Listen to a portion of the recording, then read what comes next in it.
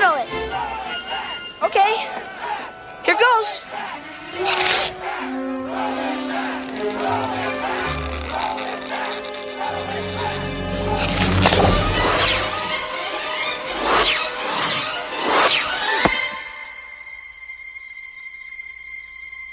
Oh my God. Dave! Did you see that?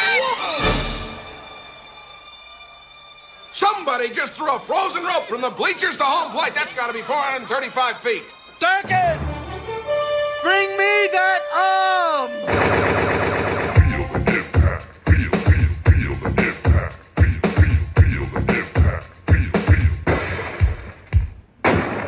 Welcome to Double Impact, the podcast where we double back on the movies that impacted us growing up as 90s kids and decide whether they hold up today or best left in the past.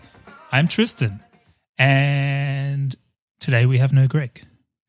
But you know what they say, when you lose a Greg, you gain a Petros, and that's what we've got today. So very special guest from the Caged In pod and the Coppola Connections pod, and potentially even more. I feel like I don't have a full grasp of all of the spin-offs, but welcome to the pod, and thank you for stepping in our time of need, our darkest hour.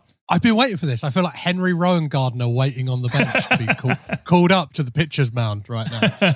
That's how I feel. Like, Windermere got a chance before me, but I'm finally here. I'm finally in. I'm on the outfield. Yeah. I do a lot of podcasting as well. Yeah, you did kind of very astute of you. Hey, there it is. Very astute on your part. Yeah, look at that. See, seamless. He's right in there.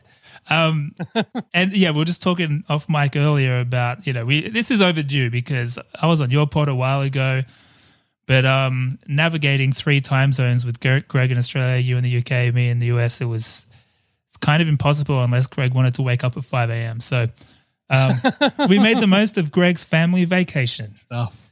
And actually, speaking of, I need to play the role of Greg in some respects, and the first area of which is rapid fire questions. So whenever we have a guest, okay, we need to acknowledge that there are some listeners who may not be familiar with you, and we need to give them some data points with which to get an understanding of who is this guy, where's he coming from.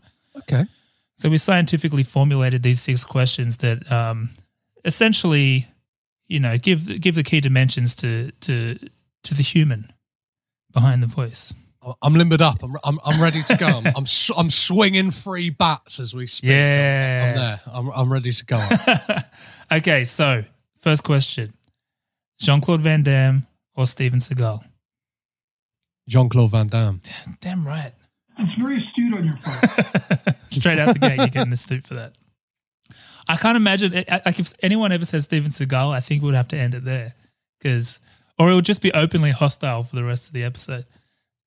Well, he's not a good actor, and he's transpired he's not a very good guy. Yeah. Whereas, like, JCVD is kind of, I don't know, he seems like a good guy as well. Yeah, he seems like a good guy, and he has like a humor about himself. Like, whereas he's self-aware. Steven Seagal is like a vacuum of that, right? Like, yeah, he did like a reality show, but it's like, hey, it's me in Louisiana being a cop. So it's like, weird, fuck man. off, Steven.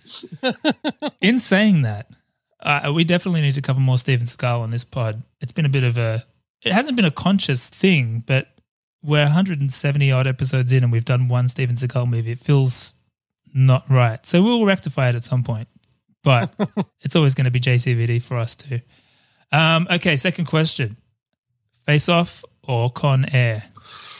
Oh, this is a real. You're asking me to pick between my babies here, but I have actually ranked them on my podcast. Oh yeah. So it is Con Air for me. Yeah. It's an undeniable comedy classic that not many people seem to give it the credit it's due. Face Off. I don't know why. My heart is saying Con Air. My head is saying Face Off. Yeah. But let's go with the heart. Let's go with the heart. Always go with the heart. All right, the big one: Pamela Anderson or Sally Field? Sally Field, of course. Hey, Greg will be happy. You're fitting in as Greg beautifully. That's the first on the record Sally Field over Pamela Anderson. Bam. Yeah, I think Sally Field, she's got something about her. I'm not sure whether it is like I don't know. I've just seen a lot more of her. Yeah. Like in a weird way. I've never seen Barbed Wire, but I've seen Missed Outfire. I've never seen Barbed Wire either, actually. And I have seen Mrs. Doubtfire. And these thoughts never occurred to me. Yeah. Are we talking like who's hotter? I don't know. Yeah, still Sally Field. I don't know. Yeah. I don't want to dive into that too much. There could be like some. Do you know what I mean? There could be some like I don't know mummy issues there. I don't know. This isn't the place or the format. I told you, it. man. These questions they get to the core of a man. Tupac or Biggie? Biggie. Yeah. Oh, okay. Interesting. I'm a Tupac guy, but that's okay.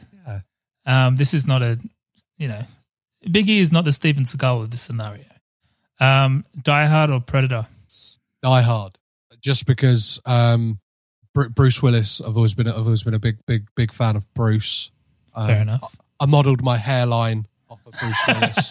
I kind of charted my hair loss by like, which era Bruce Willis am I? I remember there was a point I even dyed my hair blonde, and Nice. I saw it as my Fifth Element phase. I was like, yeah, here I am. So yeah, Big Bad Bruce in Die Hard. Yes, beautiful. And finally, I feel like this isn't these two. I feel like I know the answer, but I don't know. Maybe you'll surprise me. Trying to stay on theme for a couple of connections. The Godfather or Apocalypse Now? The Godfather. Yeah. I thought you would say that. I mean, there's The Godfather. And there's, I think there's a recency bias with it as well. Like I've kind of been entrenched with that recently. I've just come off like a run of covering all 10 episodes of the Paramount Plus series, The Offer. Oh, yeah. So is it a good show? I've heard mixed things. It's a show. It's kind of... I think if you take it on face value for what it is, as a bit of fun, like if you know too much about what actually happened, you'll go, "Oh, this is a load of shit." And when you realize as well, it's based on the stories of Albert S. Ruddy, who is a man in his late 80s, I think, at this point. Right. Every story just turns out to be like, and then I did something amazing to make sure the film got made. It's like, okay, I think you've told these stories 100 times and you've added like 5% each time you've told it. And it's like you've kind of egged the pudding way too much with these stories you're telling. See, they should include that as a framing device, this old guy telling a story. Kind of concede the fact that it's, the old unreliable narrator. Does he talk about having an onion tied to his belt and that kind of thing? Or No. Not quite. There's none of that, but like, it was really fascinating because he was recently on WTF with Mark Maron and was kind of quite open about the fact that like, this show is the show it is. Do you know what I mean? Like it was never going to be an awards contender. I know that Al Pacino really liked it. So like if Big Al likes it, I'm going to give it a go. Fair enough. It sounds like it's also that Lakers show on HBO, which I think is a similar kind of deal. Like it's entertaining enough to watch, but I'm pretty sure like all the real people are like, not really. Yeah. Coppola has kind of said like, oh, you've made it look like I had a brilliant time making that film. It was absolute hell for me. Like there's elements like that where you're like, yeah, I think Coppola really like was threatened to be fired multiple times, and they kind of just breeze through it. Like, right? The mob. Yeah, they really lean into the mob stuff, and you get an amazing performance by Giovanni Ribisi. And I think at every episode, his shoulders get higher and higher as he kind of goes, "Fuck that guy! Fuck! Get the fuck out of here! Fuck Frank Sinatra!" So, I mean, I don't think there are any Coppola connections to Rookie of the Year. There isn't. So no. Why have we picked this one? I felt like this was really perfectly fit into what this show is by taking something from my childhood. It happened to be your childhood when I asked you about it as well, and something that weirdly, as much as loads of it is ingrained in my memory, and like there's parts of it that are quoted to this day between me and my brother. I haven't watched it in years, and it kind of felt like the perfect kind of film to do this podcast format with, because it meant so much to me as a kid. Interesting. All right. We'll get into it in just a second. But before we do, I always like to set the context by, kind of shouting out some of the other films of the same year. So we're talking about 1993, which is, man, you just said it before, Mrs. Doubtfire, same year. Yes. So, 1 week you're watching Rookie of the Year thinking, making plans to break your arm and become a superstar pitcher. The next week, you're discovering Sally Field in Mrs. Doubtfire and having uncomfortable dreams at night. I would like to think that Sally Field was definitely on the list of potential mums for this film. Like she Must kind have of been. it felt like she was the go-to mum. She of was the the 90s. mum, right? Yeah, perfect. It was also the year of Cliffhanger, the year of Sleepless in Seattle, Philadelphia. What else we got? The Fugitive. Jurassic Park. Big films. These are all in the top 10, by the way. Number 12 was Demolition Man. Number 13, Cool Runnings. But there was a small film. Came in at number 31 that year. A film about a rookie. A Rookie of the Year.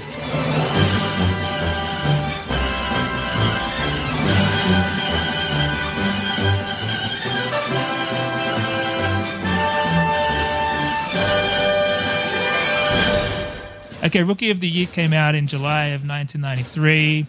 Budget of $10 to $14 million with a gross box office of $56.5 million. As we mentioned, it's just outside of the top 30, so it's pretty successful. Rotten Tomatoes, I think here we find an interesting tension point. Critic score 35%, audience score 52%, with a critic consensus that reads as follows. Rookie of the Year gets some laughs from its novel premise, but a high strikeout rate on jokes and sentimental fouls keeps this comedy firmly in the minor leagues. Oh, someone had fun with that one, didn't they? How many puns can we squeeze into that? Oh, I Jesus. Oh, my God. Actually, interestingly, though, sometimes when the score's that low, I like to scroll down and just see who said it was actually good. Mm-hmm. And Roger Ebert gave it 3 out of 4 stars. Yeah, I was reading his review. Yeah. He loved it. Yeah. He had some, sentimental connection to Little League and that kind of thing. But I think what sums it up, which I think is, pretty astute on his part, he says, look, this isn't a great movie. If you're not a kid, don't go unless there's a kid you want to take. But if you are a kid and you've ever for a moment wondered what it would be like to play Major League Ball at your age, then take it from the old Little Leaguer and see this movie. I really shouldn't give it 3 stars, but I'm going to anyway. I love it. I like that because there are some movies like that, right? God knows I have them. I mean, we do JCVD movies all the time that they're technically not good, but I like them anyway. They do something for me. So I respect that. I'm a massive fan of a 3-star movie. I don't know what it is. Something that is, if you pick it apart too much, it probably falls apart at the seams, but is and this is becoming a running theme of this year, me talking about this film, but the most fun I've had in the cinema this year was seeing Ambulance, the Michael Bay film. I keep nearly watching that on flights. It is the perfect kind of distillation of what it's bad, but it's so much fun. It's kind of there's references to The Rock in it, the Michael Bay directed film. Right. It's self-aware. There's a heist that is basically the heist from Heat turned up to 11. I'm into that. And I love the cast. I love Yaya especially. I want to see him in anything. But it's interesting because there's a fine line, right? Because then at the same time there's all those Netflix movies what was it even? Red Notice? Yeah. Something like that. Yeah. With The Rock and old mate. And man, they're just under 3 stars. They're just completely disposable nothingness. Mm-hmm. Whereas these kinds of 3 stars, these are, I'm with you. They have a role in the rotation. You can't only watch dense, heavy shit. Mhm. Sometimes you just need to sit back, consume, and hopefully it's around 90 minutes long. Yeah, it's like everything is good in moderation, right? Like you sometimes need to eat your vegetables. Do you know what I mean? You can Yeah. watch like an 8-hour Russian movie that at the end of it you'll be like, that has spoken to my soul. That has like really distilled what it is to be a human, the human condition, really Yeah. broken apart and repackaged back together. And I think I understand something about what it is to be human. Mm. But then at the same time, you want Yahya Abdul-Mateen II and Jake Gyllenhaal riding around in an ambulance listening to Christopher Cross. Like yeah, I'll have that. Yes, please. That will while away 2 hours of my life. Yes, please. Exactly. It's all part of a balanced diet. So, Rookie of the Year, you mentioned it was a big one for you. Like, how did this manifest? So, you're a kid. Did you play baseball? Like, what was it about this movie that impacted you? No, I think it's that thing because baseball isn't a thing here in the UK. I'm not sure what it was Interesting, like yeah. in Australia, like growing up, but like there was something about it's almost like distills like the American dream and that like it felt exotic Yeah. like baseball. And there was a handful of movies. I think like ice hockey is another thing. So like this, the Mighty Exactly. Ducks and the Sandlot kids or the Sandlot. Like there was something about that where it's like, oh It's Man, very astute on your part. what are they doing over there? Like it's almost like aspirational for like living in the suburbs in rainy England. It's like, yeah. wow, that looks amazing. You're right. It's interesting because only when I, sat down to make some notes on what I remembered about this movie as a kid, like, did I come to that same conclusion? Because, like, I saw this as a kid. It was in the mix, but it wasn't like a huge one for me. It was more Mighty Ducks and Sandlot, as you mentioned. But the thing with all of these movies is none of those sports were big for me. Mm-hmm.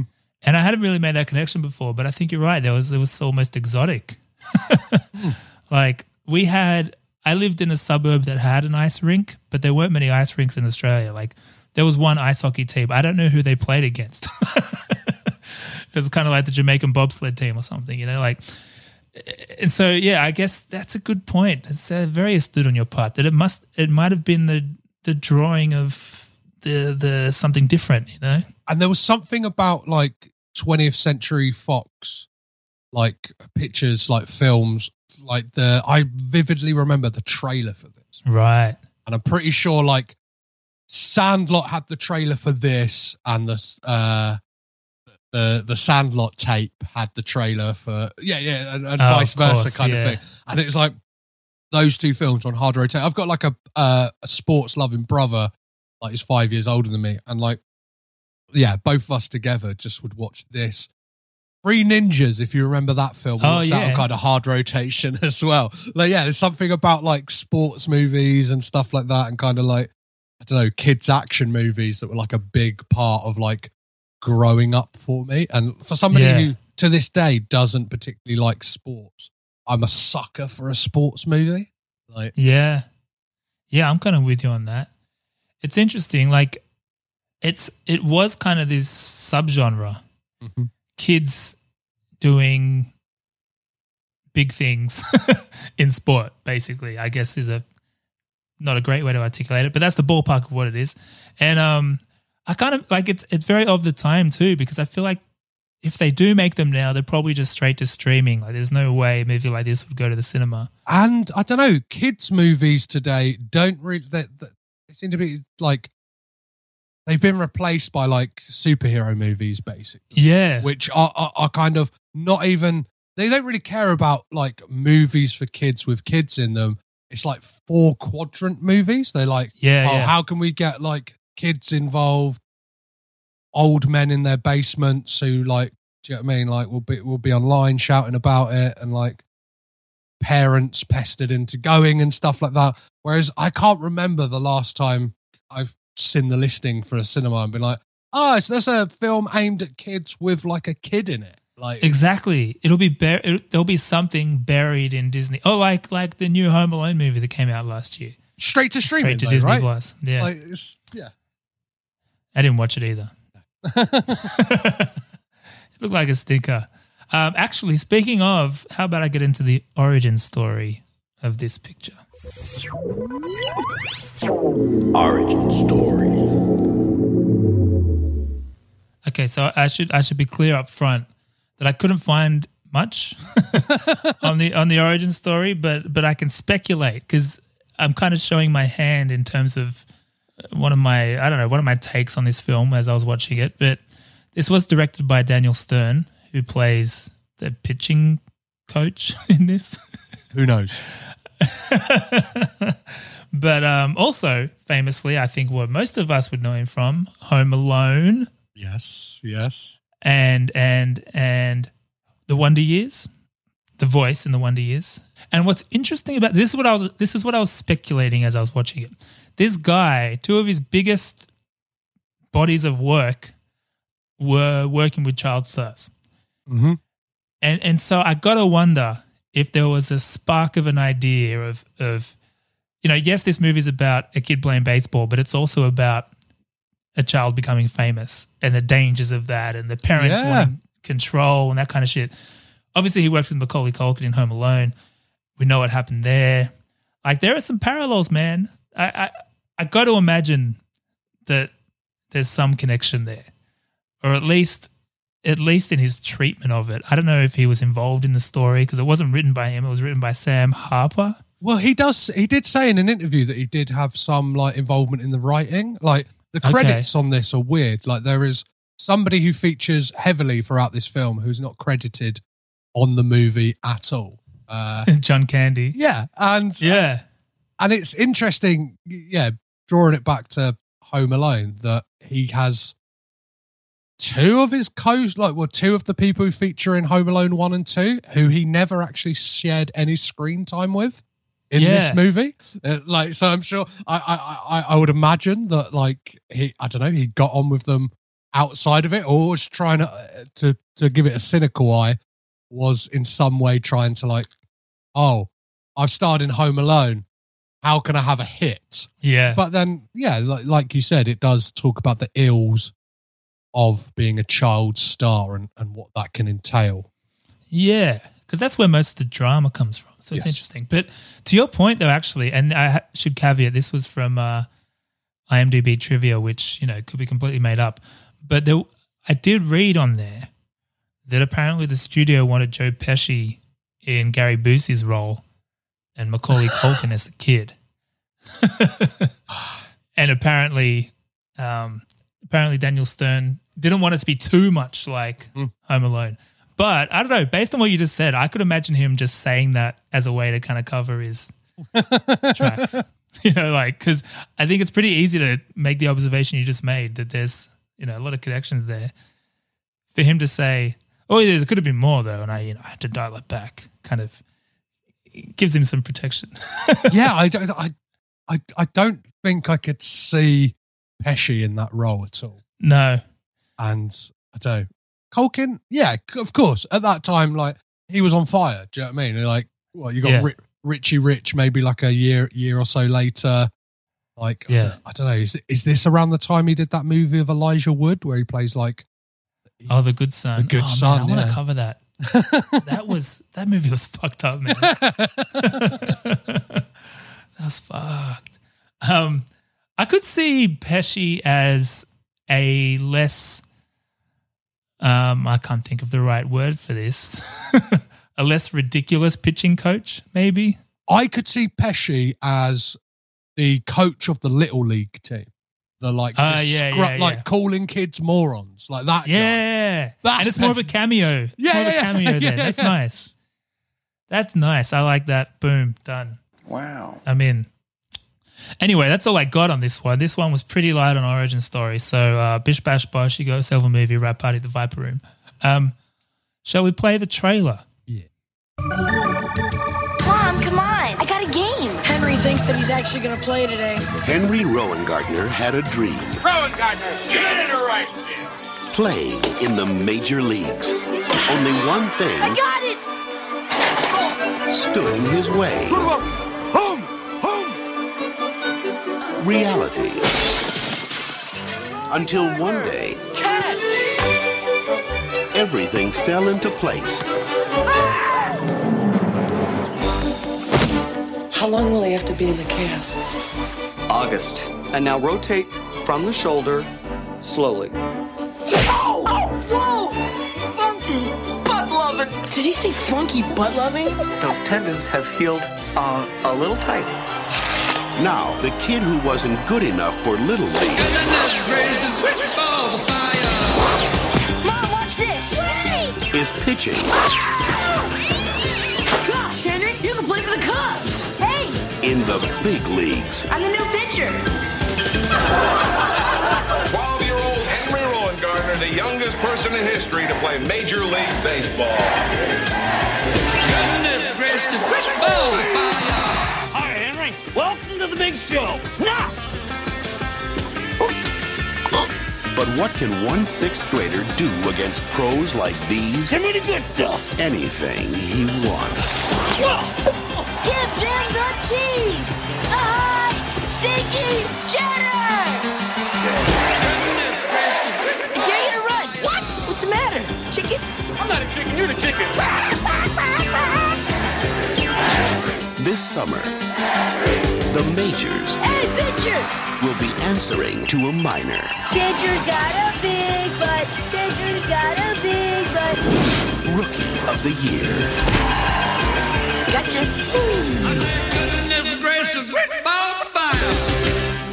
Oh, that is a good trailer. Some of these movies from this era, the trailer itself is like a beautiful pop cultural artifact. Yeah, yeah. That great use of Great Balls of Fire.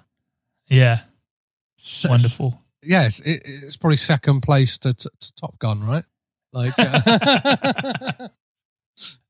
or let's give it 100%. third place to Top Gun Maverick as well. That's Oh yeah, I haven't seen that yet, by the way. Miles Teller twinkling the ivories. Yes, please. All right, okay. So this is usually the part where Greg does a little plot synopsis for anyone that hasn't watched the film lately, and you have graciously agreed to fulfill this role in this very episode. Yeah, So with that, would you mind talking us through the events of this film? of course. So Henry Rowan Gardner is your usual baseball-loving teen. There's a couple of chuckle-headed pals, a crush on Julie from Mighty Ducks, an absent father, the most supportive mum ever, and no talent for the big game. He lives forever on the bench until one day he slips and falls on a baseball, breaking his arm. But when the tendons healing his arm a little too tight, Henry and the world discover he has heat in his right arm. He's hopping all the way up from the minor league to the majors. From there, hijinks ensue. He wins over the Cubs with his winning arm. But at what cost will his new fame come? As the relationship with his best friends is frayed and his mum's new boyfriend, Jack Bradfield, plots with the Cubs' heir to the franchise, Larry Fisher, to become Henry's manager and take advantage of that magic arm. And as the Cubs head to the division... The division? Is that what it's called? I kept wanting to call it the Super Bowl. No idea. As they head to the division, due to this Rookie of the Year, friendships are mended, relationships blossom, and villains are outed. Right in time for the big game and for the magic to wear off. Henry slips and falls once again on a ball.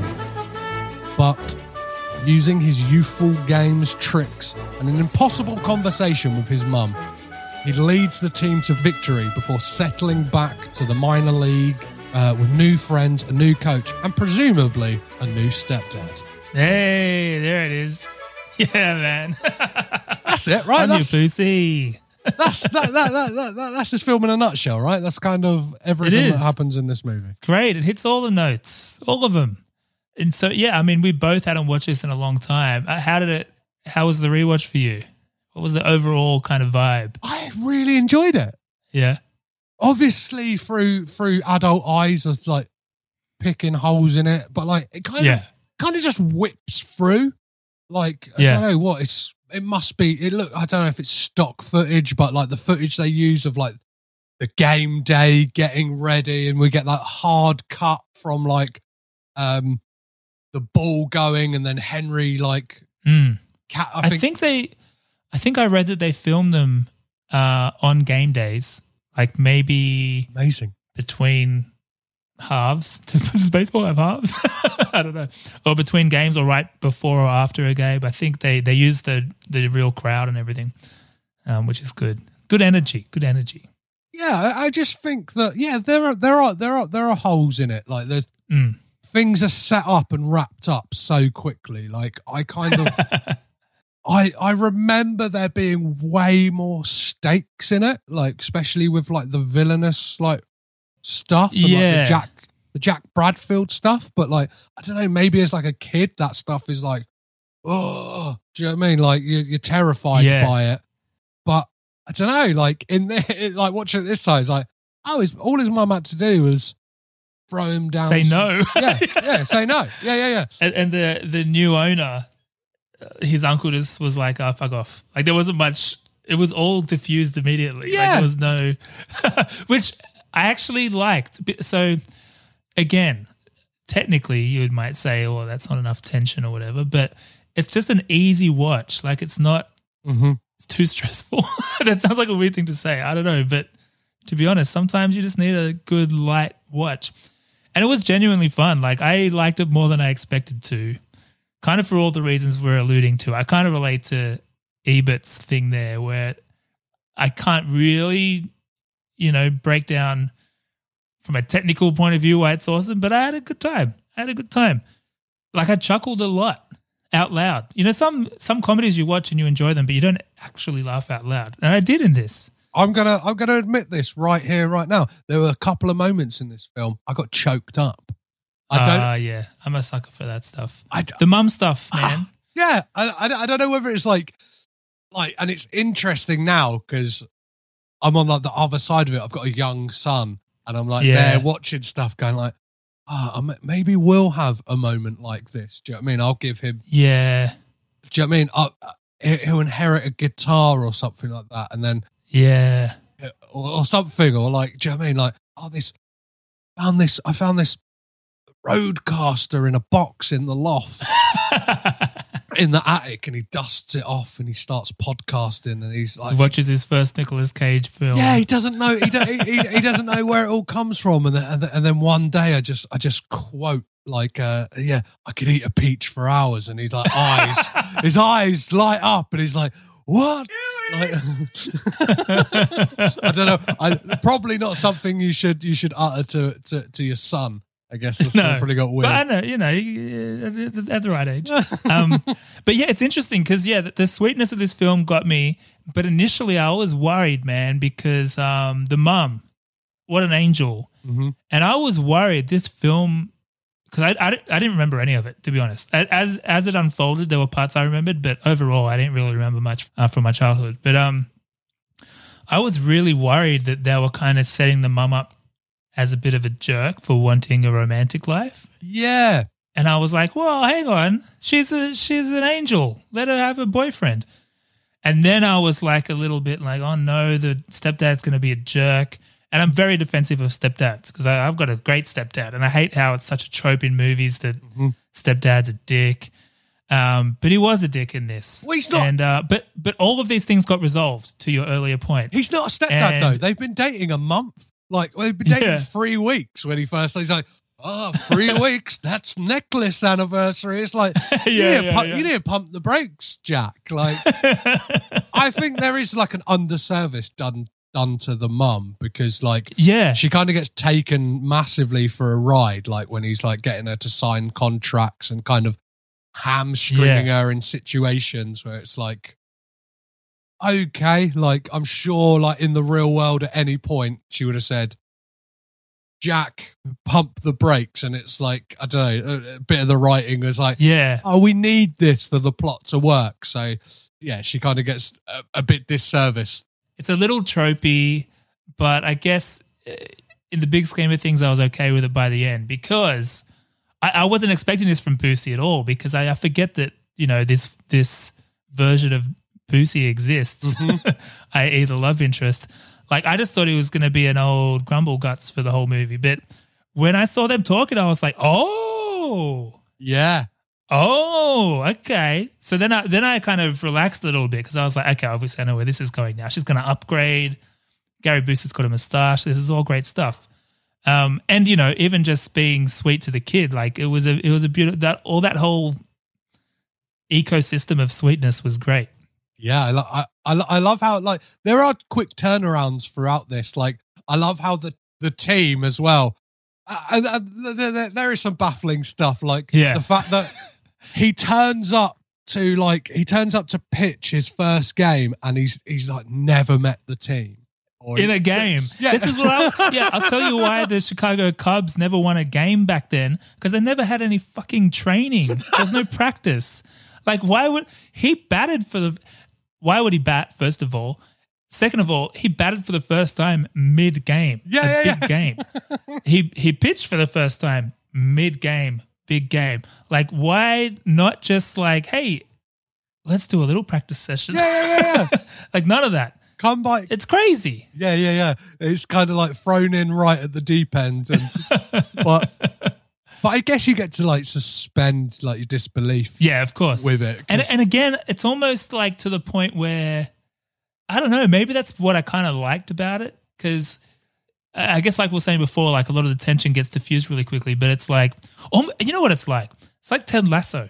Ah, yes. You know how everyone responds so positively to Ted Lasso? I think for a lot of people it came at the right time, like mid-pandemic, and it's just feel-good stuff.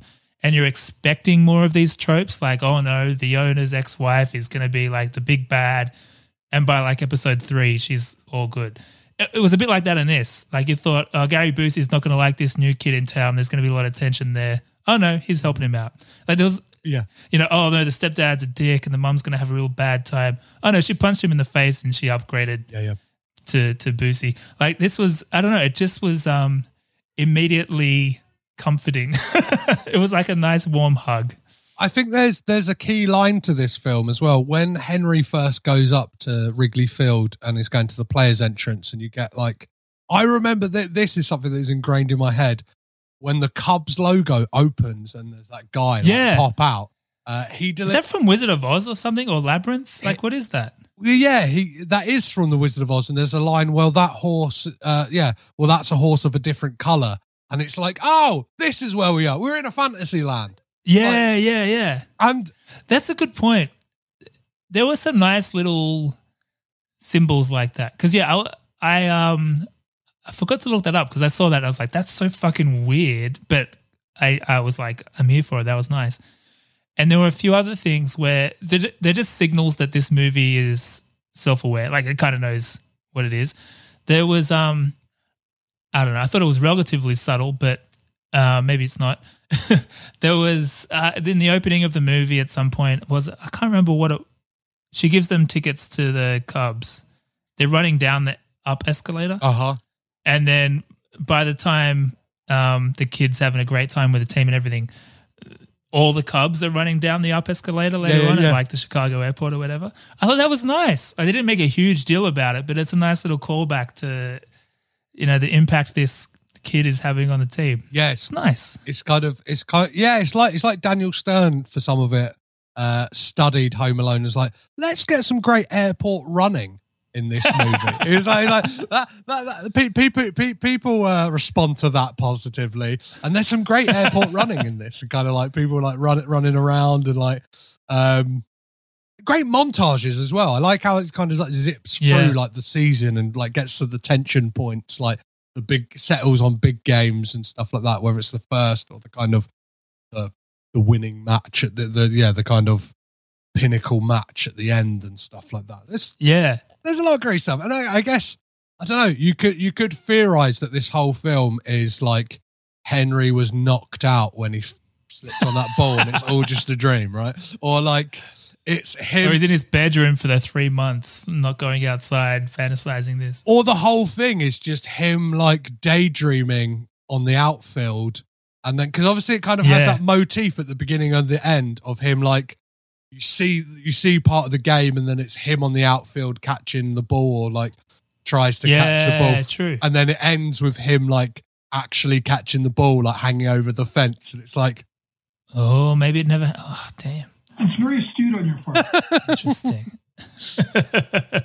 And then it's a dream within a dream because he's projected that Chet Stedman is actually his stepdad and coaches the team, not this like abusive, clearly alcoholic man who has a disdain for That guy children. was great though, by the way. I think that was the first signal that I was going to like this movie. I loved that guy.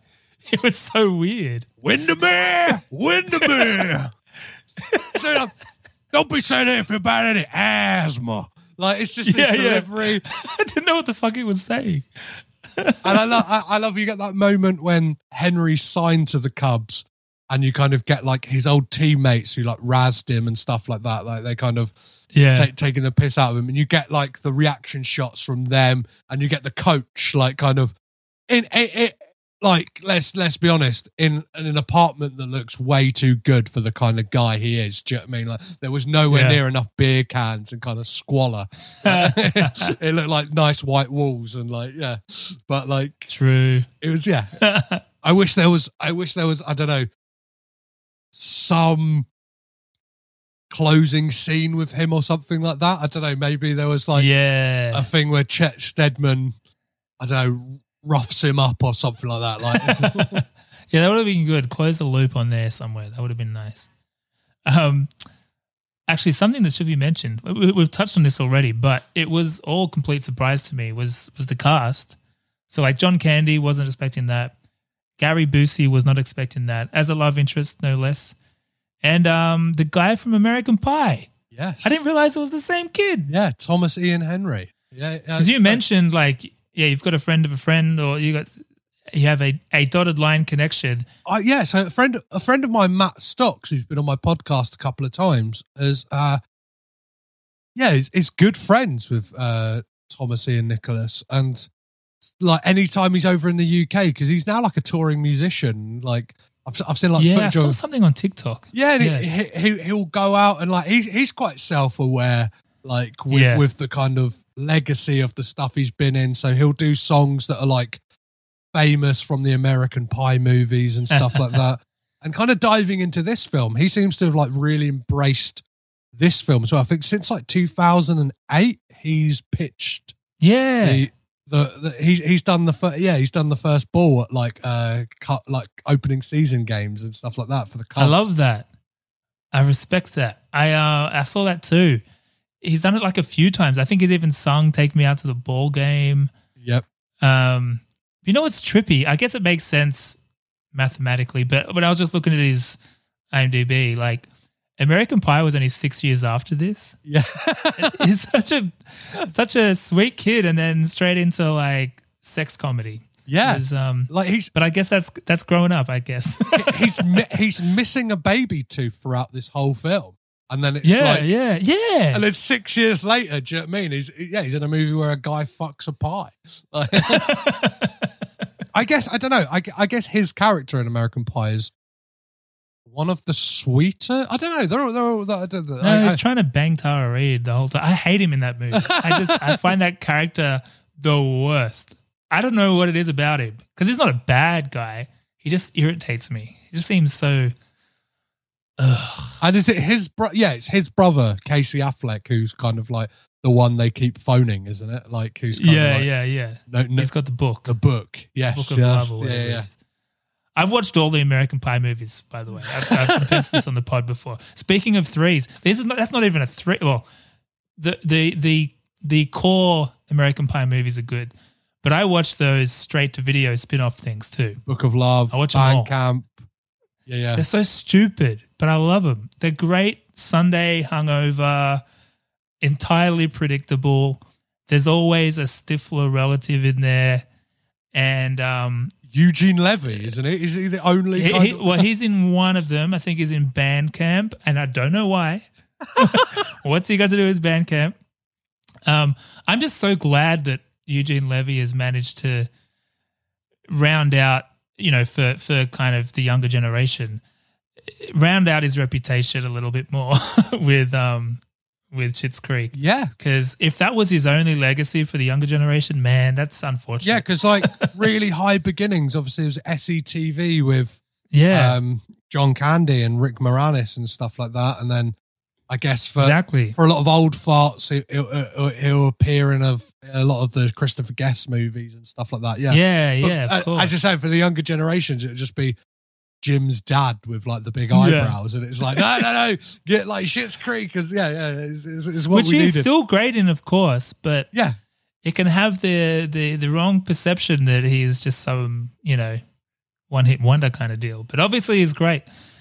But yeah, American Pie, what else we got here? Oh, yeah. Speaking of, we mentioned Thomas E. Nichols has thrown out the first pitch a few times, Sung Tae out of the ball game. It's interesting watching this movie as an adult. I work in advertising, and so we getting brands into movies and TV shows is a part of that. And watching movies like this now with that lens, I just find it fascinating how much this movie can shit all over the Chicago Cubs. yeah, Like, they must have been cool with that. yeah. It's crazy. Were they, again, I don't know a lot about baseball. Were they that bad that I guess any publicity is good publicity? Like, it seems crazy. And Back to the Future did them dirty too. They won the World Series in 2016, which I know was a big deal because it was the first time in like 100 years. And 1 year after Back to the Future predicted it, it was 1 year off, Amazing. which is crazy. But that just seems crazy to me that there is someone working at the Chicago Cubs, reads this script and goes, okay. Do you know what I've realised is that basically a remake of this as well is The Waterboy. Oh, yeah. Do you know what I mean? Yeah. Like Henry's got his magic arm, and you've got Bobby Boucher with his kind of magic rage that can take people out. Magic rage. and takes a kind of losing deadbeat team to like the highest of heights. And it's Yeah. and I love that And there movie was, as well. There was Like Mike. Yes, with yeah. Lil Bow Wow. I never saw that. That was after my time. But I assume that's the same kind of deal, right? But basketball. But with magic involved, not just a freak accident and kind of, I don't know, fusing of tendons to bone. Yeah. Actually, that's a good point. It was interesting that it wasn't magic. Like, there was no birthday wish or, a real monkey paw situation where he makes a wish, but, there's consequences. Mm-hmm. It was purely physiological. It Yeah. was science. I love I like that. It was fun. I love the sound effects we get with the arm. Like that's- it's winding up. There's some great kind of like stings in this, like with certain moments. There's those sounds when Henry is like pitching or like winding up the pitch. And there's like this heavy metal guitar when Chet Stedman's like shoulder is in pain. It's like, wow, like dive bomb I was thinking guitars. about that. Because I could, this is the life stage I'm at now. I could relate to that so hard. And I was thinking, even when the kid breaks his arm and then suddenly has superpowers, like I did my shoulder the other week playing basketball, and I don't have a super arm. If anything, I just have a fucked shoulder now. Like Boosie in this movie, like every time he pitched and was doing this to his shoulder, I know that feeling. Well, I'm at the age now where it could just be that's how my shoulder is now. well, It's very depressing. you got a perfect solution for your shoulder pain. Some people use ice. Some people use heat. What you need is hot ice. Right, best of both worlds. Yeah, best of both worlds. Brickma with his pearls of wisdom. Can we talk about that? Oh, yes. Daniel Stern in this movie, again, like Chicago Cubs reads this script, says I'm in. You can use all of our branding. You can shit all over us. And yeah, we would love Daniel Stern to play our pitching coach as a complete ridiculous human. Yeah, well, I love the fact that Martinella as well, like, it doesn't really have an explanation for why he's there. He's like, he's kind of just been following me around for years. Yeah. I'd love to imagine the real pitching coach for the Chicago Cubs, like, oh, wow, they're making a movie and we're in it. Oh, my God. And the pitching coach is a main character. I can't wait to watch this. And then just, that's what they're going with. And I can't imagine, like, Daniel Stern is directing this. He's the boss on set. So he's like being alpha, driving the whole, directing a movie is like running a business. Yeah. You're like a CEO. You're out there going, hey, this, that. All right, action. derpy. Like, how does he get?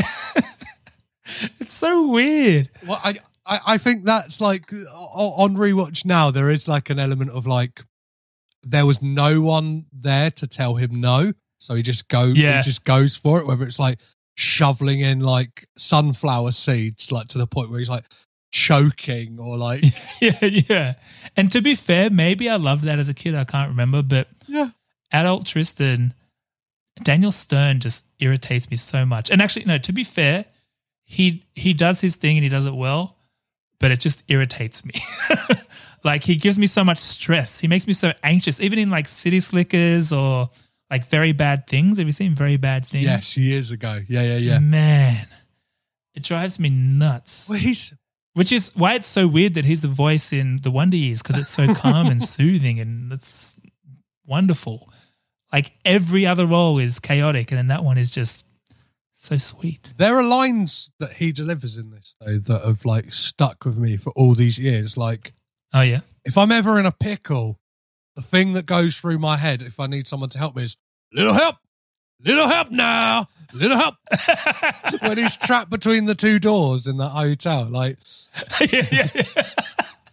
Actually, yeah, you know what? It is fun. And the when he takes the kid, what looks like to be up to two chicks, it's like, you know, it's basically suggesting they're prostitutes or something. And he says, you know, it's all free or whatever. But of course, there's a pinball machine right behind them. Excuse me, ladies. Said, excuse me.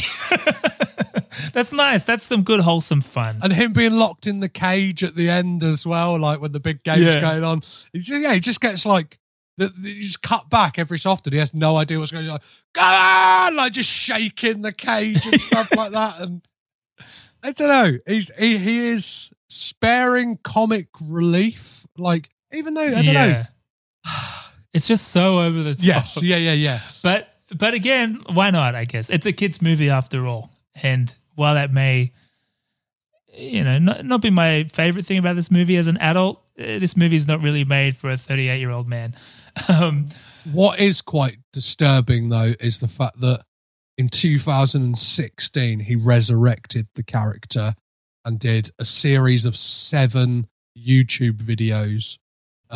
Right. And this must have been in the build-up to the World Series, right? Because the Cubs were in it. Yeah. So the video to announce that they won, like, because he's gone on record saying after making this movie, he's like been a lifelong Cubs fan ever since. So there are some interesting like videos. There's one of them where he goes to meet he goes to Neil Flynn's door, who plays Oki, the janitor from Scrubs. He goes to his front door in character, and like he's like, "Oki, it's great to see you," and ends up getting arrested. So like he's self-aware, but it seems like, considering his YouTube page has 12 videos on it, 7 of them are him as Brickma. Right, and I mean, I don't know. Is that character really that? I think he's got affection for it. I watched a small clip with him, and there's kind of like, I don't know, like a little. You can tell there's a little bit of disdain in his voice. So it's like, yeah, people always like shout Marv at me, and he's like, yeah, okay. he's like, I can kind of guess where people are gonna say I'm from. He's like, if it's like some old guy who's clearly got like a massive record collection at home, they go like, Dinah.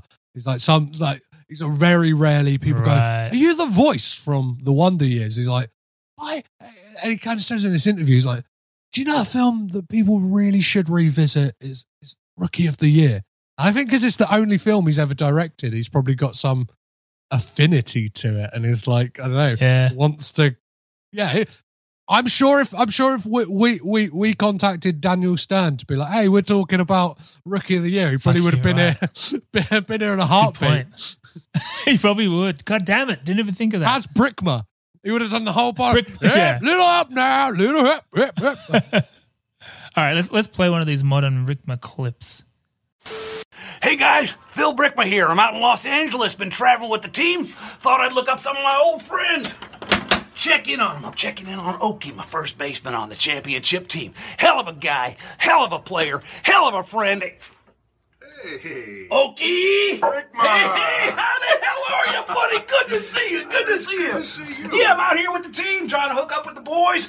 Thought I'd look up some of my old friends. How you been? What have you been up to? I moved to Hollywood years ago. I became an actor. Really? What you been on? A couple shows, Scrubs, The Middle. Really? Yeah, I don't watch television, but that sounds exciting. Hey, I've been on the road for a while. Thought maybe I'd come in, maybe have a lemonade, a little parched. Okay. Catch up a little bit like old times. Find you some lemonade. That would be Well, why don't you fantastic. just- if you can just... Huh? Yeah. Oh, all right. Just out here. Now, wait out here. Yeah, there you go. Great, I'll be great. back. Hey, my old buddy Okie, huh? Maybe we'll go out, play some catch, work on some tips, huh? Okay. What the heck? You Hey, want you out of here, all right? Ow! Oh, None of this, Brickma. Hit the bricks. ow! Hey, oh, you're using the Mickey Mouse That's right. twister. Why did he have a cop inside?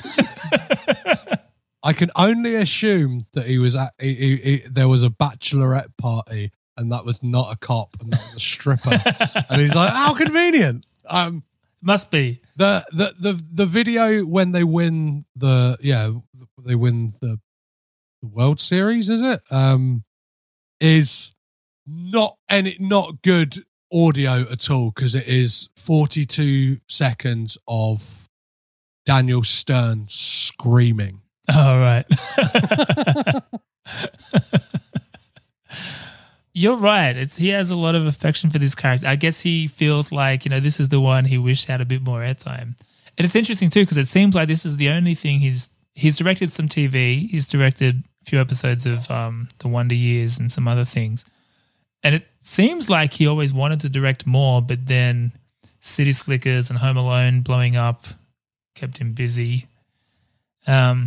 I think like my reaction to this film is maybe overall, wow, it's a lot better than it probably needs to be. Yeah, has any right I guess to you be. would give that to the director, right? So I guess he's done a good job here. So yeah, I wonder what we've missed out on with Daniel Stern not directing more. I don't know. Yeah, and this talking about Daniel Stern has unlocked a memory in my brain of the film Bushwhacked. Have you ever seen that, where he plays like an escaped convict who accidentally takes? That's the one I keep thinking of him being too chaotic for me. He's far too chaotic, and he's like, he's like, I don't know, just he's like I don't think I ever want to watch that again. No, he's like Pee Wee Herman on crack. Like it's full on. It's full on. Hey, since we're both not necessarily baseball aficionados, I did some research. Because, this kid, he's got a good arm, and he was pitching at around 100 miles per hour. And I had no real reference point as to how good that is. Now, apparently the fastest fastball ever was by Aroldis Chapman of the Cincinnati Reds, and that was 105 miles per hour. But that was like in the last 10 or so years. Mm-hmm. So, it's fast, but it's not like, in the movie, it's not cartoonishly fast. It is still within the realm of like, he's a good pitcher. It's not otherworldly. And apparently it's quite common now for fastball to be 95 miles per hour plus. So I think there is some, but keeping in mind this was 93, so I think there is some fastball inflation here. Oh, definitely. Yeah, because the average fastball today, as I learned, is 1 mile per hour faster than 2015. So extrapolate that out, So I guess he's a good pitcher. He's not a superhero in this so much. And I think you mentioned this before. There is some inconsistency in how his pitching is portrayed. Like those first few with his mates, it is like a bullet. And then later it just looks like a pretty regular pitch. Well, like if he was like pitching them at 100 miles per hour, he hits a guy in a leg at one point, and it's like that guy would go down surely if you got hit by like something going at 100 miles an hour.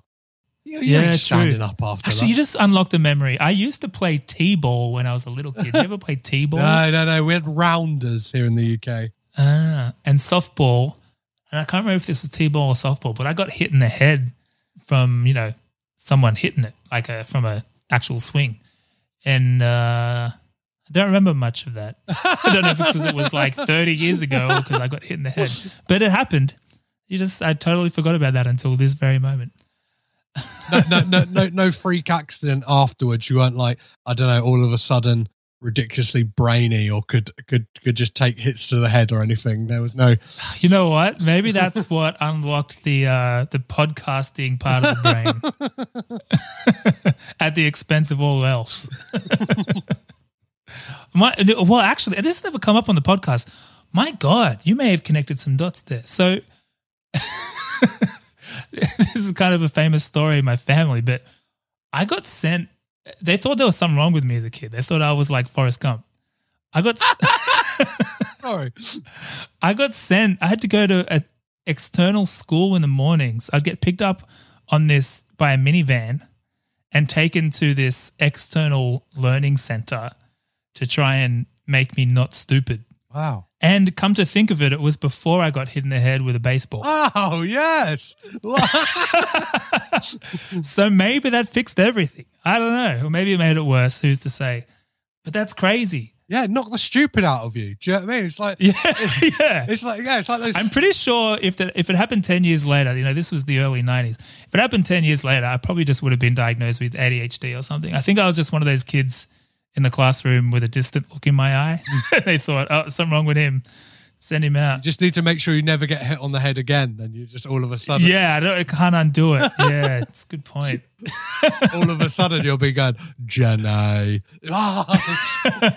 Why don't you love me? I mean, that's all I've got in terms of big things. Should we get into the verdict? Or? Yeah. I think as for the big things in this film that I don't know, the villain, I guess, just want to mention that guy because he's just like, how can you hate a kid that much? Like, he's like, yeah, that's a good point. Actually, throughout there were a few things about the villain. Are you talking about the stepdad or the owner, the nephew guy?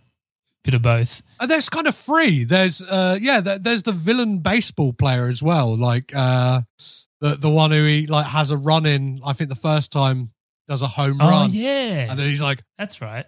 He's like, where's your mommy? He's like he's fucking 12. Like, chill out, man. Like, and there's there's a moment, and I like how it's undercut in the film as well.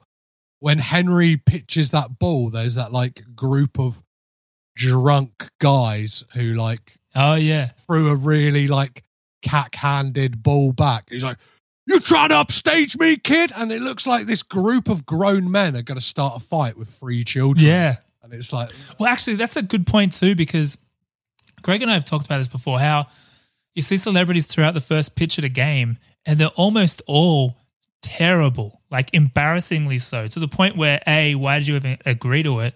But B, like, is pitching, like, is this a much further distance than I would have in mind? Like, sure, I feel like I can pitch enough for a ceremonial first pitch. But like 50 Cent's one was way out. Like most of them are way out. I think there's standards for who pitches the first ball and who sings the national anthem at a lot of these events is very low. Like I've seen some terrible like national anthem singing, and they're just like, yeah, it'll do. Go get bums on seats. I guess that's what it is. Yeah. Do you know what I mean? 50 Cent turning up is like he's good at doing upside down like sit-ups. He's not so good at he's not so good at pitching a ball. True. Man, I went to a baseball game. I've been to a couple now. And I was expecting a lot more because of movies like this, I think. And because in Australia, like, I guess we only see the highlights. And I was expecting a lot more action. But it's just cricket, basically. It's long. Yeah. In terms of it being quite slow, and if you're into it, it's awesome. But if you're going there with fresh eyes and have no idea what's really happening, it just is very slow. I think the most exciting thing for me when I went to a baseball game was I went on $1 hot dog night. So just got loaded up on hot dogs, and I was 17 at the time. And my friend's dad snuck us a beer, like bought us a beer each. So like Nice. I had a big like kind of a big old cup of beer and a hot dog. I was like, yes, please. And yeah, like I think you're right. There is some magic at American sporting events too. Like the atmosphere is amazing. And you get the real classic. Again, this stuff to guys like us, this is the shit you only see in the movies. So it means a lot when you see it in person. Just even the guy going, beer, ice cold beer. Yeah. It is exciting to hear that. or like an announcer saying, let's play ball. Or Yeah. what's that? Hearing that on a tannoy system, it's like, I thought this was only in the movies. Like, Yeah. So it is a fun day, but the sport itself, it's not quite my jam. I respect it, of course, but, I feel like you got to go deep. it's a holiday. Yeah. And it's kind of like a thing. I guess if you go to New York, it's like, hey, let's go see the Yankees. Like, Exactly. I went to Toronto and like baseball's weird in that thing that they play like the same team over consecutive nights, I believe. Like, Right. Yeah, and it's almost all year, right? Like it just keeps going. and they do like that, but they'll play like 5 nights, for instance, at like, it'll be like the Cubs at the Yankees stadium, and then they'll swap over. So it's like, I guess it's fair. So they're both on home ground, like, yeah. to win the game. And I remember being in Toronto, and it was the one week that the Blue Jays were like elsewhere, and the week that just after we left, the games they had coming up were the New York Yankees and the Boston Red Sox. And I was like, just to have said I had seen either of those two teams play would have been amazing. Yeah. I need to do more sport while I'm here because who knows? Who knows? I may get kicked out of the country at any day. The jig could be up. I could get hit in the head with a baseball again and suddenly I'm useless. Yeah. You're not an ad exec anymore. All right, let's get into the verdict. I don't know what to say, really. I don't remember asking you a goddamn thing. The law. I'd like an answer to the question, Judge. I want to have them answered immediately. You can't handle the truth. What are you waiting for, huh? Say what again? Say what again? I dare you. Nothing further, Your Honor. And that's all I have to say about that. Okay, so we've recently shaken this up, so I'll read through our criteria. But I guess big picture wise, do you feel like there's any core component of this film that fundamentally breaks in current day? No, I don't think so. There's nothing too problematic, like all of the kind of relationship stuff with Henry and like Becky's sweet. Like, I guess, I don't know.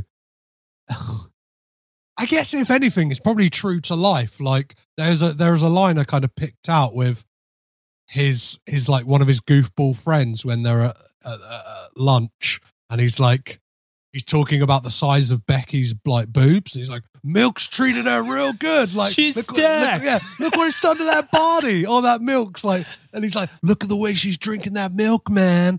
And it's like that kind of is how 13-year-old boy, like 12-year-old boys speak. So because they're idiots. They probably still do. Exactly. I guess I don't know. A Gen Z will probably watch this and be like, oh no, we were all just really polite to each other at school. You know what I mean? It's like 21 Jump Street where it's like, oh no, kids are just really nice now. And I guess the only thing, if my concerns for the mum early on, that all got sorted out, but that would be my own. If that didn't get sorted out, that would be something that I feel would be a bit. Ugh. Yeah, I don't think it falls. I don't think it falls down on anything. Yeah. Technically speaking, as far as things like Bechdel test, technically doesn't pass. But, Greg always makes fun of me when I add conditions to the Bechdel test, like I'm, obviously it goes against the point. A man trying to like justify why something doesn't pass the Bechdel test kind of goes against the whole point of the Bechdel test. But the fact that it's a great mother in this movie is a wonderful thing. But then I guess same thing happens when you do the race version of the Bechdel test. Like we don't really have too many people of color, and they certainly don't speak to each other about anything other than a white man. So that one doesn't quite pass. But you know what? Like, again, not to justify it, but not many movies do, to be blunt. Cultural relevance. Did Simpsons do it?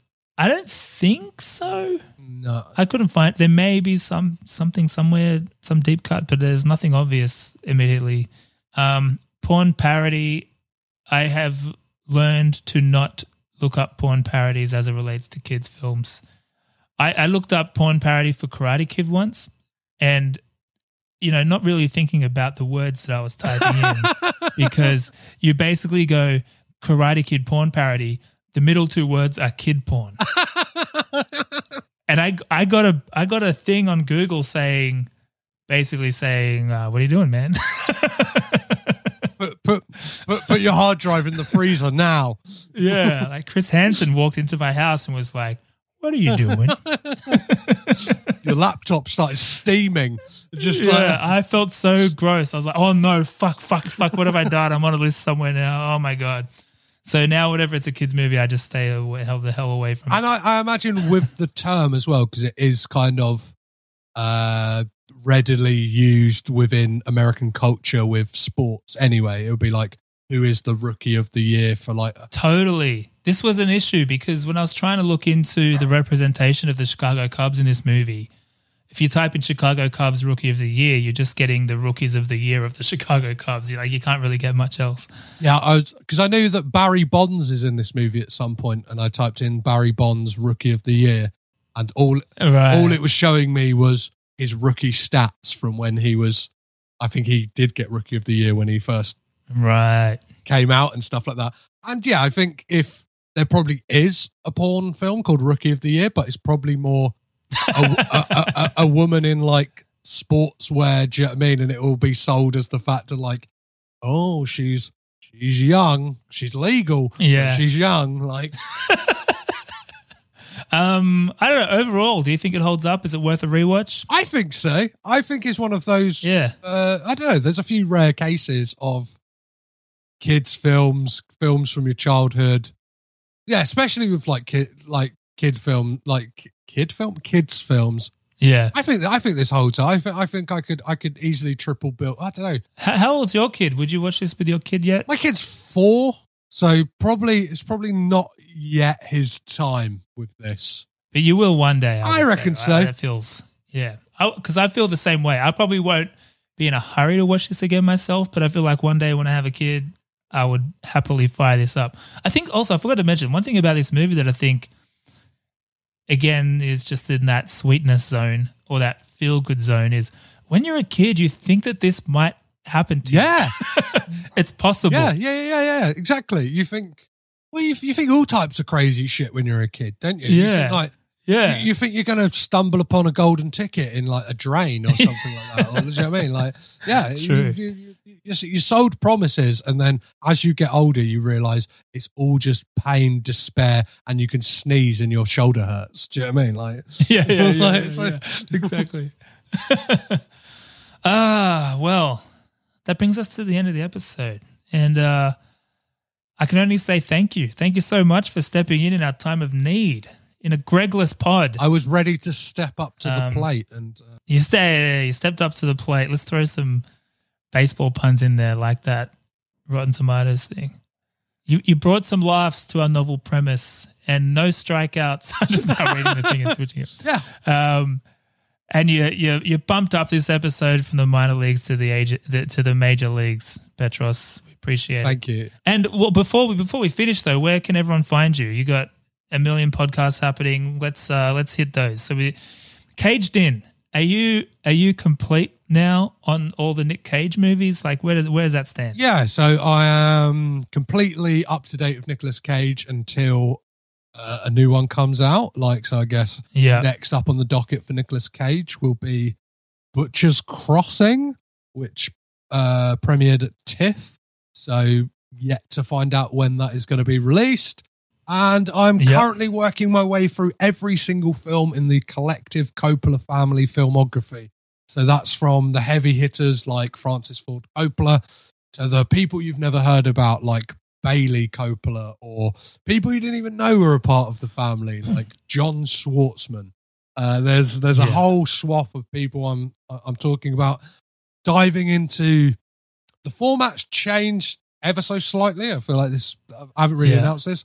I'm kind of doing 10 weeks on films, and then just because it's been fun diving into some TV stuff, I'm going to be like doing series on. So the next series we have coming up that we're going to like dive into is Bored to Death. So there's going to be a kind of I forgot about that. 2 episode by 2 episode kind of breakdown of that TV show with guests aplenty kind of coming in to talk about their favorite episodes, and hopefully people in front of or behind the camera who worked on that show to kind of talk about their experience, and I don't know, maybe get some insight what Jason Schwartzman is like to work with as an actor. I'm sure he's lovely. He seems lovely.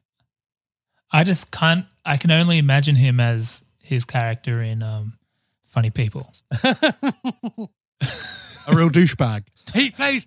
Yeah. When they play it too well, it's so hard to separate. Well, I think since Rushmore, he has played shades of an arsehole, and he does it very well. And I think the reason we still love him is the fact that he perpetually looks like a teenage boy. So it's like, I'll let him slide. Yeah. And all of these are on it's all on the same pod feed, right? So I'll link that in the show notes. Everyone can go listen. Everything is under the Caged In banner.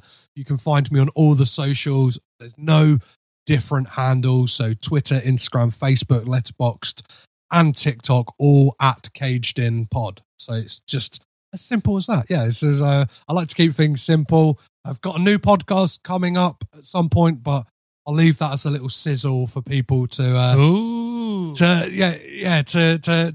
follow. Yeah, keep up to date on the socials, and you'll see some You'll see some news for something fun and interesting happening in the future. Awesome. Well, make sure listeners, friends of the show, go check it out because it's good shit. Everything's covered. We know you like Nicolas Cage. We know because you listen to this podcast, and so everything's covered over at Caged In. Go check it out. And in the meantime, next week, Double Impact, we're getting into Spooky Town. It's Halloween season, and we're doing a whole mini-series on the more psychological end of the horror spectrum this time round. And the first cab off the rank will be The Blair Witch Project. Spooky. A spooky time indeed. So we'll see you next week. In the meantime, leave a review, 5 stars. And yeah, if it's less than 5 stars, don't worry, you don't have to leave one. See you next week.